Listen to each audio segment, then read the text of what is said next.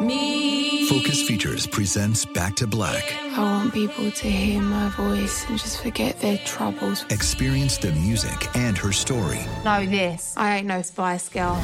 Like never before. That's my daughter. That's my Amy.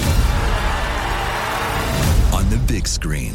I want to be remembered for just being me. Amy Winehouse, Back to Black. Directed by Sam Taylor Johnson. Rated R. Under 17, not a minute without parent. Only in theaters May 17th. This is your moment, your time to shine, your comeback.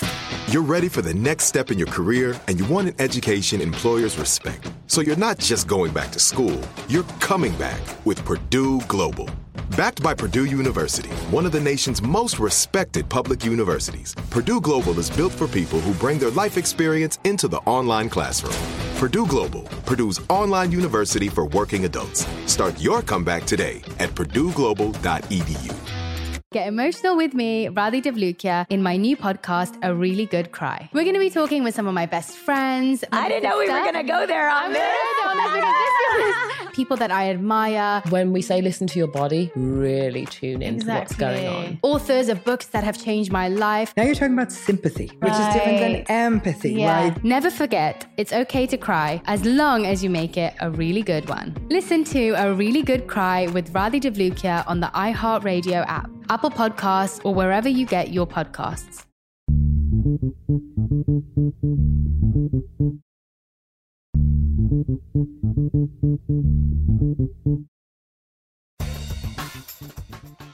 Good morning, peeps, and welcome to Woke AF Daily with me, your girl, Danielle Moody, recording from the home bunker. Folks, I'm excited to get into conversation with our friend, Glenn Kirshner, who was absent last week but is back with us to give us a rundown on all of the legal news that is happening right now, all continuing to swirl around Donald Trump, who is yet to be indicted, yet to face any type of criminal charges, and still continues to activate his base to his lies, activate them to violence. I've been talking about the fact that the New York Times has reported that the talk of civil war on these far right channels and I don't even want to say it's far right channels, it's Republican chatter, is up 3,000%. And Donald Trump is their conductor, right? He is the orchestra conductor of mayhem and chaos. And without taking out Donald Trump, without indicting him, without placing a fucking muzzle on that man's mouth, without throwing him in jail and everyone around him for their attempts to try and overthrow the government. We now know through the Department of Justice, through yet another leak, that guess what? They don't have all the documents. Well, surprising no one. We all know that they don't have all the fucking documents. We all know that Donald Trump has them stashed around in as many of his homes as he has because they come with dollar signs. I can't help but think, I'm not saying that this is true. I'm just saying, let's think about it. OPEC, the group of countries that produce essentially and trade the world's oil that allows our cars to run because we refuse to invest in any type of significant clean energy that is the energy of the future because our earth supply is diminishing, right? And, we're going to war over this shit. But nonetheless, I think to myself, who's a part of OPEC? Well, it's the Saudis, Kuwait, Emirates, the groups that are in the Middle East. But when I hear Saudis and I hear that, they got a lot and they're like pretty much running things, I say to myself, the same Saudis that gave Jared Kushner $2 billion when he exited the Trump White House, the same Saudis that the Trumps, all of them have been in bed with Mohammed bin Salman. And then they decide 30 days before midterm elections to increase the cost of oil per barrel. Is this a coincidence? Maybe. Or maybe fucking not. Right? folks, I'm so tired of being thought of as a fool. Because that's what Republicans, that's what I feel like this Justice Department wants to take the American people for. They want to take us for a fucking ride. Because you're telling me that you have motherfuckers that are in jail right now because of their manipulation of documents that are on a lesser level than what Donald Trump has done, and they're serving time, no questions asked, but we're still trying to dot I's and cross T's for a known criminal enterprise? Really? That's what we out here doing? We know that Jared Kushner was given $2 billion. We also know that he's no businessman. His fucking father was thrown in jail for his fraudulent shit. So we want to think that all of that is on the up and up and that these documents have nothing to do with that? Like, are we dumb? Folks, I got to tell you, every day is yet another day that I feel fucking crazy, right? And I know that if I feel crazy, y'all feel crazy too. Because the questions that I will ask Glenn are, what's funny is that I'm not sure if we don't actually get to the root of the root and the core of the rot that is ever present, not only in the Department of Justice, but the FBI, the Secret Service, the CIA, and all of these places, that we actually bounce back. Because I'm at a place where I'm just like, maybe Lindsey Graham and all them are right. Indicting Donald Trump is going to cause more violence. You think the FBI is out there trying to pick up any of those people? No, because they're probably in their own ranks. So I'm just like, folks, are we just fucked? Those are the questions that wake me up in the middle of the night. Like, is everything just done? And what we are participating right now is just a show for show's sake. I have no idea. But I know, for one, I am exhausted. Coming up next, my conversation with our good friend, the host of Justice Matters, Glenn Kirschner. Hey there, I want to tell you about another podcast I think you'll love. The Brown Girls Guide to Politics, hosted by Ashanti Goler, the president of Emerge. BGG is the one-stop shop for women of color who want to hear and talk about the world of politics. Join Ashanti this season as she talks to incredible women of color who are changing the face of politics and tackling some of the most important issues facing the United States, from reproductive justice to voting rights to climate change and more. Tune in every Tuesday wherever you get your podcasts. Folks, you know that whenever I have the opportunity to sit down weekly with our friend, MSNBC legal analyst and the host of Justice Matters, Glenn Kirschner, I am always thrilled. Glenn, you have been making the rounds. I don't know when you sleep, but I really don't. Every time I turn on my TV, I'm like, there he is. So for us, we always appreciate your time on Woke AF. Let's start with where we find ourselves with the Oath Keepers case, as a lot of interesting tidbits have been bubbling up. One in particular that I want to unpack, which is what seems to be communication. I won't call it coordination, but communication between the Oath Keepers on the ground and Secret Service. This came out in the case, in the hearing. Please tell us more about what you've been paying attention to. Yeah, I think it's an interesting development. I call it eyebrow raising, but I don't think it's all that germane to the trial, quite frankly. And I think the prosecutors would be well advised not to distract the jury. I know these prosecutors, they're my old homicide folks. I tried the first murder case with one of the lead prosecutors, Kate Riccozzi. She's fabulous. So here's how the testimony developed. There was a Trump rally in September. Now, this is September before the November election, in Fayetteville, North Carolina. One of the witnesses, who was a member of the Oath Keepers temporarily, I'll talk more about that in a minute because it's a really interesting angle. He said he overheard a phone conversation where Elmer, don't call him Stewart because his name is Elmer and he hates it, Elmer Stewart Rhodes was on the phone. Mm-hmm. He couldn't hear the other end of the conversation, but Rhodes said he was talking to a Secret Service agent. And this witness, who was retired military himself, said, yeah, in context, what I was hearing, it sounded like he was talking with a Secret Service agent. about logistics for the Trump rally and what the Oath Keepers might be able to do to help provide protection and security, all of which is nonsense. That's really not what the Oath Keepers were ever about. That's a curiosity. But frankly, Danielle, it has nothing to do with the charges against the 5 Oath Keepers on trial for what they did on January 6th. So, maybe we'll hear more about that in the future. It's troubling, it's concerning, and hopefully DOJ, I'm confident DOJ has investigated it. Why they chose to drop that nugget in this trial, right? I don't know, but they had a tactical reason to do it. Of that, I'm sure. So, okay, bring us up to speed on a reminder, a refresher, if you will, on what the 5 Oath Keepers are on trial for. We know that it's sedition. Are there any other elements? And again, just out of curiosity, why is it just 5? So that's a great question. I actually have a great answer for a change, Danielle. I tried RICO cases in that very courthouse, and there is a rule that has been set by the United States Marshal Service, because those are the ones who provide courtroom security for the judge, for the jury, for the prosecutors, for the defense, for the audience.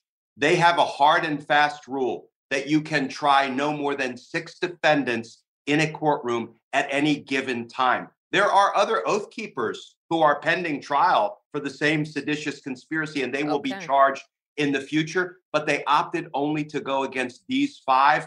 I think it's for security reasons. When I tried RICO cases, we did 6 in one trial, 6 in the next trial, and because there was a 13th defendant, I had to do a RICO case against one defendant for 3 months. It really is a security thing. So I think that's what's driving the train. And just staying on this for a moment, because also we saw reporting from the New York Times that is talking about the fact that the call for a civil war on these far right channels, right, which is how January 6th, how these groups organized right out in the open, is up 3,000%. Are we to believe, Glenn, or just in your thoughts and an analysis, that even though Elmer is on trial right now, and other members of these other groups, the Proud Boys, the 3%ers, their folks are on trial, that they are not still in control? Like, are we? Is it? What I'm asking, I guess, is that as we're trying to hold these people accountable for January 6th, do you believe that there is also someone who is keeping pace with how they're continuing with this coup? I hope so. I hope the FBI is now focusing on them in a way that perhaps they were not in the run-up to January 6th. Maybe they were. I don't want to sell the FBI short, but given the lack of security at the Capitol on January 6th, there were some real law enforcement failures or orchestrations. If Trump deprived the Capitol of the law enforcement resources it needed to meet the attack, I hope they are. But here's the good news. I actually think that groups like the Oath Keepers, the 3%ers, the Proud Boys have been decimated by the criminal charges that have been brought against those organizations. And there's a concrete example of that. 3 witnesses testified yesterday.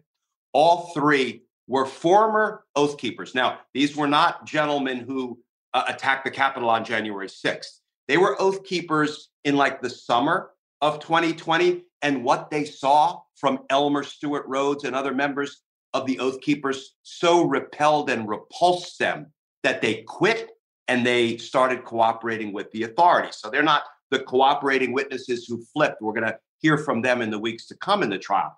And here is why I came away from yesterday's court hearing, which was a long day, with a little bit more hope and optimism. 3 witnesses testified: John Zimmerman, Abdullah Rashid, and Michael Adams. They all said similar things. You know what? I was drawn to the Oath Keepers because part of their mission was to protect others, to provide security, to serve people who needed help. We'll take that with a grain of salt because there are a lot of organizations you can plug into to serve others that don't also have nationalism and white supremacy as a part of their mission. But let's set that aside for a minute. These 3 men, all military veterans, said, that's why I was drawn to serve. And I'm a conservative and I like Trump and all that. Okay. Then after a month or two, when they saw what was going on inside the organization and they heard Elmer's dangerous rhetoric, wanting to overthrow the United States government and wanting to do things like, here's a testimony from yesterday. John Zimmerman said, we were at the Million MAGA March in November after Trump lost the election. We were going to provide security. And the leader of the Oath Keepers, Elmer, the lead defendant in this trial, said, you know what we should do? There's going to be BLM and Antifa at this Million MAGA March stirring up trouble. We should dress like we're really elderly and vulnerable people and carry canes and bait them into trying to attack us, and then we'll give them a good beatdown. And John Zimmerman said, I was so repulsed and angry. He was angry on the stand, and he said so, and upset by that. He said, that's the opposite of why I was drawn to the Oath Keepers. I thought we were here to serve other people, not bait them into, attacking us so we could give them a good beatdown.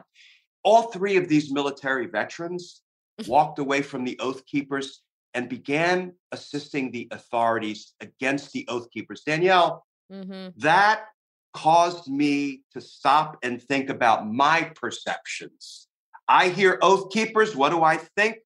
They're all a bunch of white supremacists who are in it for the entirely wrong reasons. Not all of them were. I'm not excusing any of it, but I came away feeling like, okay, these military veterans, they really didn't have the perspective of the Elmer Rhodes of the world, So that is a little bit of reason for optimism that I didn't have before yesterday's court hearing. Hey, I'm David Plotz of Slate's Political Gabfest. As another election season accelerates, it can be tricky to sort through all the noise in the news. Each week on the Gabfest, John Dickerson, Emily Bazelon, and I decipher the headlines, break down the races, and tell you what issues really matter. We do not always agree. We definitely do not always agree, but we always deliver thoughtful debate, and we always have a good time. So subscribe to Slate's Political Gabfest. New episodes every Thursday. How long, Glenn, and again, a guesstimate, how long before we get to the end of this Oathkeeper trial, at least part one of the trial and this saga? And that's one. And then two, do you think that a guilty verdict, which I who knows, that a guilty verdict resonates in any type of way, sends reverberations through MAGA world? Or is it just more fuel for the fire? Look at the government coming against us and we have to rise up even more.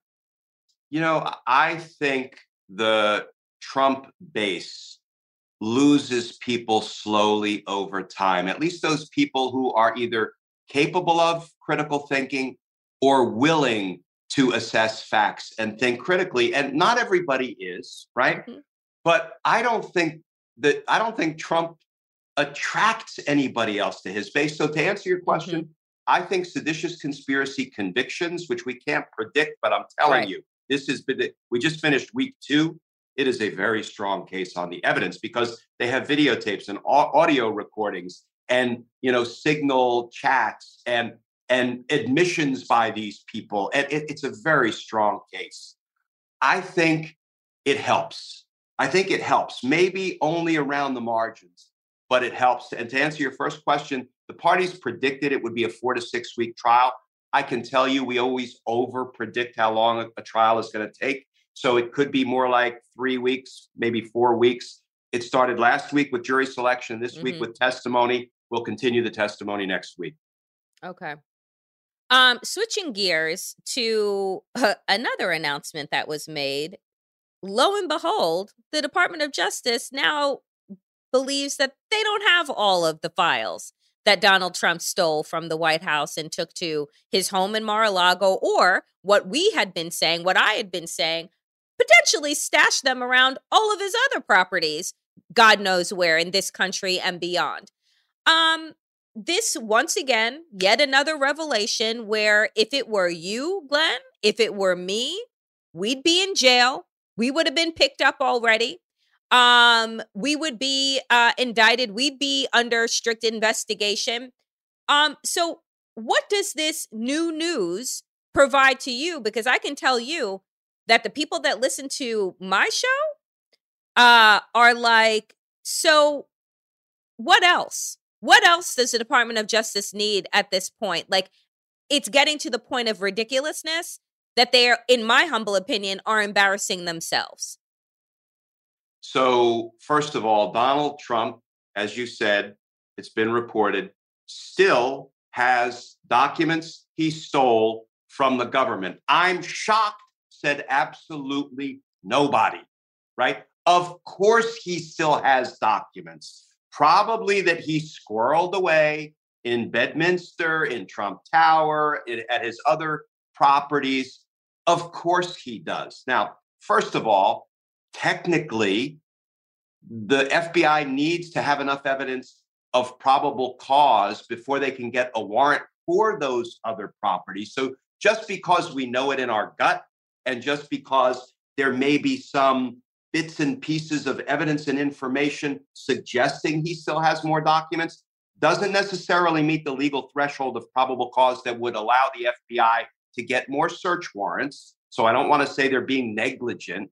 But here's the thing, Danielle, as you said, stop negotiating with the documents terrorist, because that's what Donald Trump is. When somebody commits offenses by stealing classified information, national defense information, information about the nuclear weapons capabilities of foreign countries, and they illegally conceal those documents, stop negotiating with them, arrest them, indict them, try them. And you know what? That would have the fringe benefit, Danielle, of having this Judge Aileen Cannon, oh my goodness, unbelievable horseshit melt away. It would melt away. It would take a back seat to the criminal prosecution of Donald Trump in the federal court in Washington, D.C. For God's sakes, stop negotiating with the documents terrorists. It just, I mean, Glenn, you couldn't have said it better. It is outrageous at this point. We know that there are people that are serving time in federal prison for less. We know that lock and, airtight cases. I don't understand how we continue to say that no one is above the law, that the Department of Justice doesn't play politics, and yet we hear reports that no indictments will come out until after the midterm elections. How is that not playing politics? We are being told that, we have to take fine care because this is a former twice impeached president of the United States. We can't just throw around indictments. The Department of Justice has to cross all its T's and I's. Does it? Because, Glenn, as a Black woman in these United States, I got to tell you, it doesn't take much but to walk outside of my home, or actually be in my own home, right? To be shot, killed, presumed guilty for whatever reason. So how is it that the Department of Justice, you think, can justify this slow walking that they are doing with somebody, Glenn, who, as you say, is in fact a domestic terrorist that continues to stir and coax fires across this country? Yeah, if Donald Trump were a person of color or a Muslim, how quickly would he have been arrested? I can't justify DOJ's slow walking. I can explain it by the legitimate concern that if you're going to charge a former president of the United States, you want to do it right. You want to do it well. You want to do it after you have exhaustively investigated the evidence against him, because there's little room for failure. Now, no case is a perfect case. And I always taught my prosecutors when I was supervising them at the DC U.S. Attorney's Office, it is far more important to try cases than to win cases, because that is doing the right thing by the victims of crime, by the community that you are obliged to protect. Once you have probable cause, you have enough evidence to charge, you must charge unless there is some countervailing reason in the evidence not to. DOJ is trying to build the perfect case, build the perfect beast against Donald Trump. There is no such thing as a perfect case.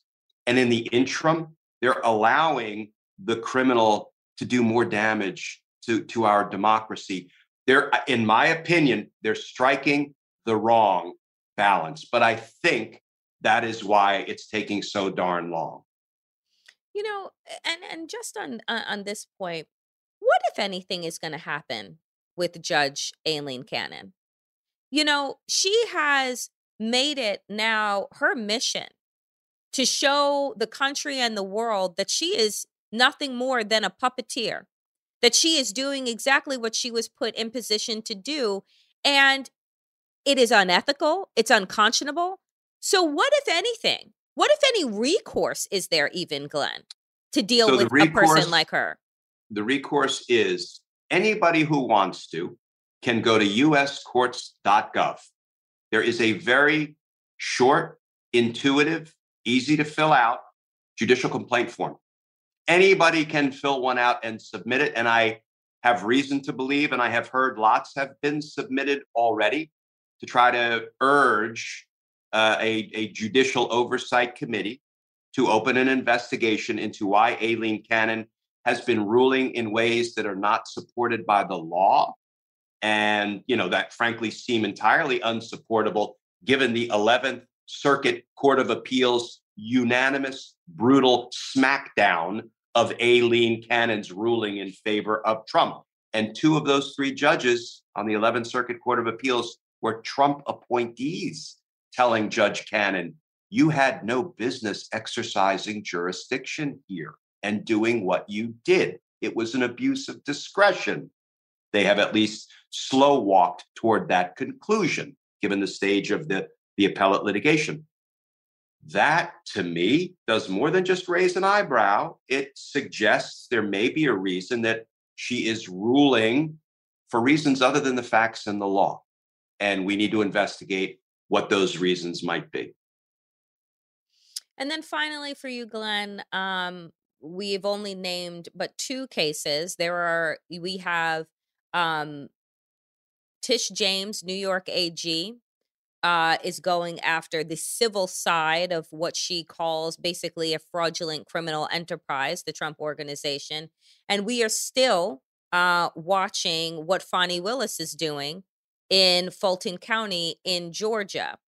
We're coming up with just a handful of weeks until midterm elections, and we're still, as it pertains to Fani Willis's case, investigating the last election. What are you hearing and seeing with regard to what kind of insight you can give us to how those two cases are going? So Tish James' case is a laydown winner. I hasten to add, there's no such thing as a sure thing. But given what Tish James has put together in that mega indictment, and Donald Trump invoked his Fifth Amendment right against self-incrimination to all of those questions, he loses, and he loses big. That is a case that almost cannot be lost by Tish James' team. But all that does, it doesn't put anybody in prison. It basically makes it so they can't be business people in New York anymore. And they're going to end up having to pay about $250 million for the fraud that they've been engaged in. That's great.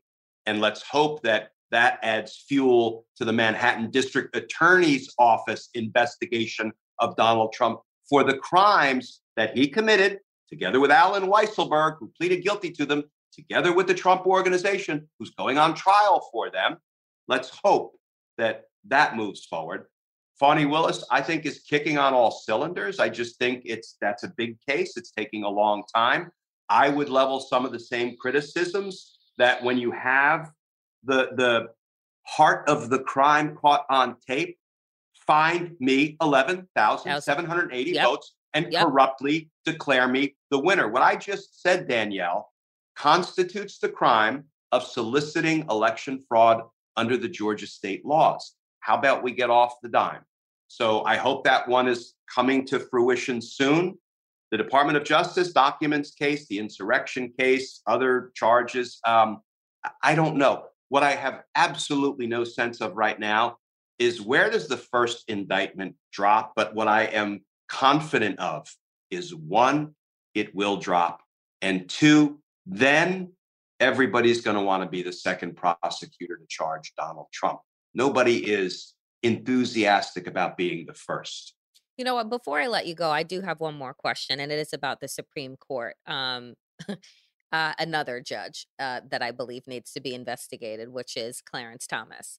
The January 6th committee sat down with Ginny Thomas, the wife of Clarence Thomas, who still believes the election was stolen. Says that, oh, this has nothing to do with my husband, because apparently Republicans, and as well as her, think that we are stupid. What do you make of what she shared, and what, again, any recourse that we have for judges with lifetime appointments to never be held accountable? Because I got to tell you, there's a reason why we have on the books you can't testify against your spouse and these things. It's spousal communication. I guess that still holds even when your wife is working to overthrow democracy.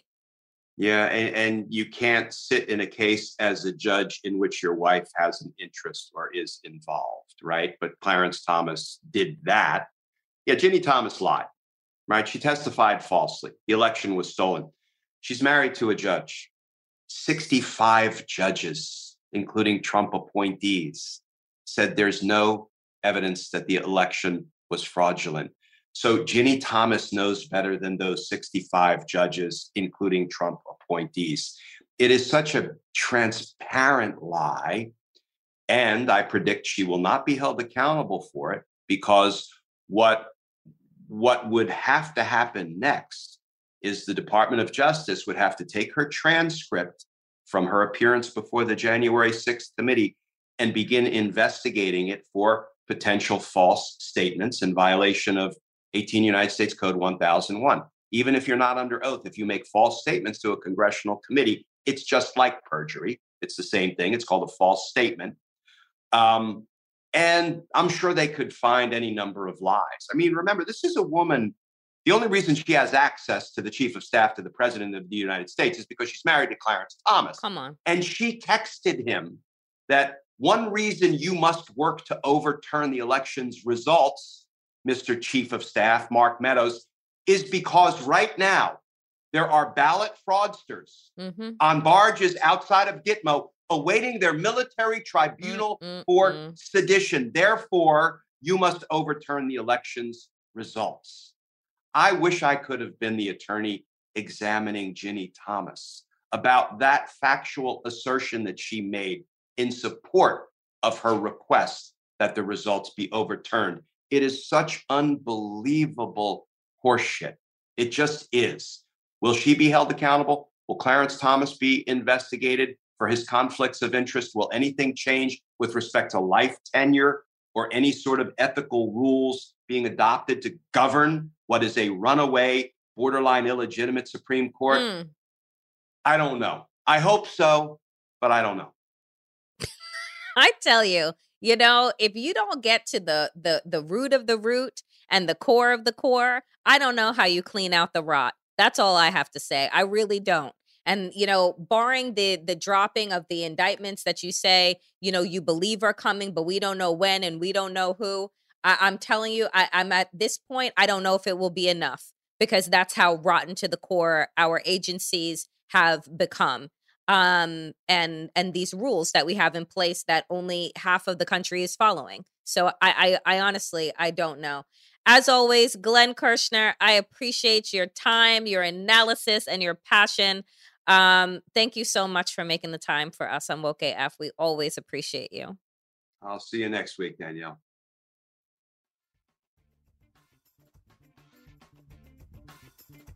That is it for me today, dear friends, on Woke AF. As always, power to the people, and to all the people power. Get woke and stay woke as fuck.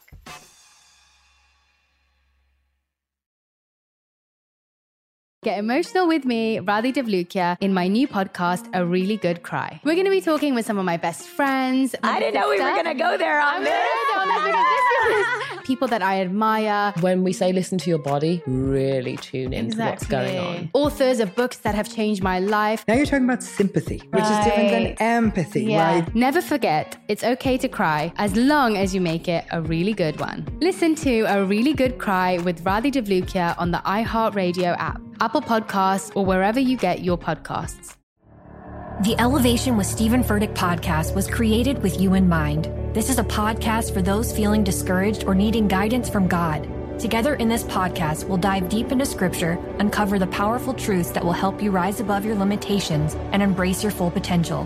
We're here to equip you with the tools you need to conquer life's challenges. Listen to Elevation with Stephen Furtick every Sunday and Friday on the iHeartRadio app, Apple Podcasts, or wherever you get your podcasts. I'm Tamika D. Mallory. And it's your boy, my son, the General. And we are your hosts of TMI. And catch us every Wednesday on the Black Effect Network, breaking down social and civil rights issues, pop culture, and politics in hopes of pushing our culture forward to make the world a better place for generations to come. Listen to TMI on the Black Effect Podcast Network, iHeartRadio app, Apple Podcasts, or wherever you get your podcasts. That's right.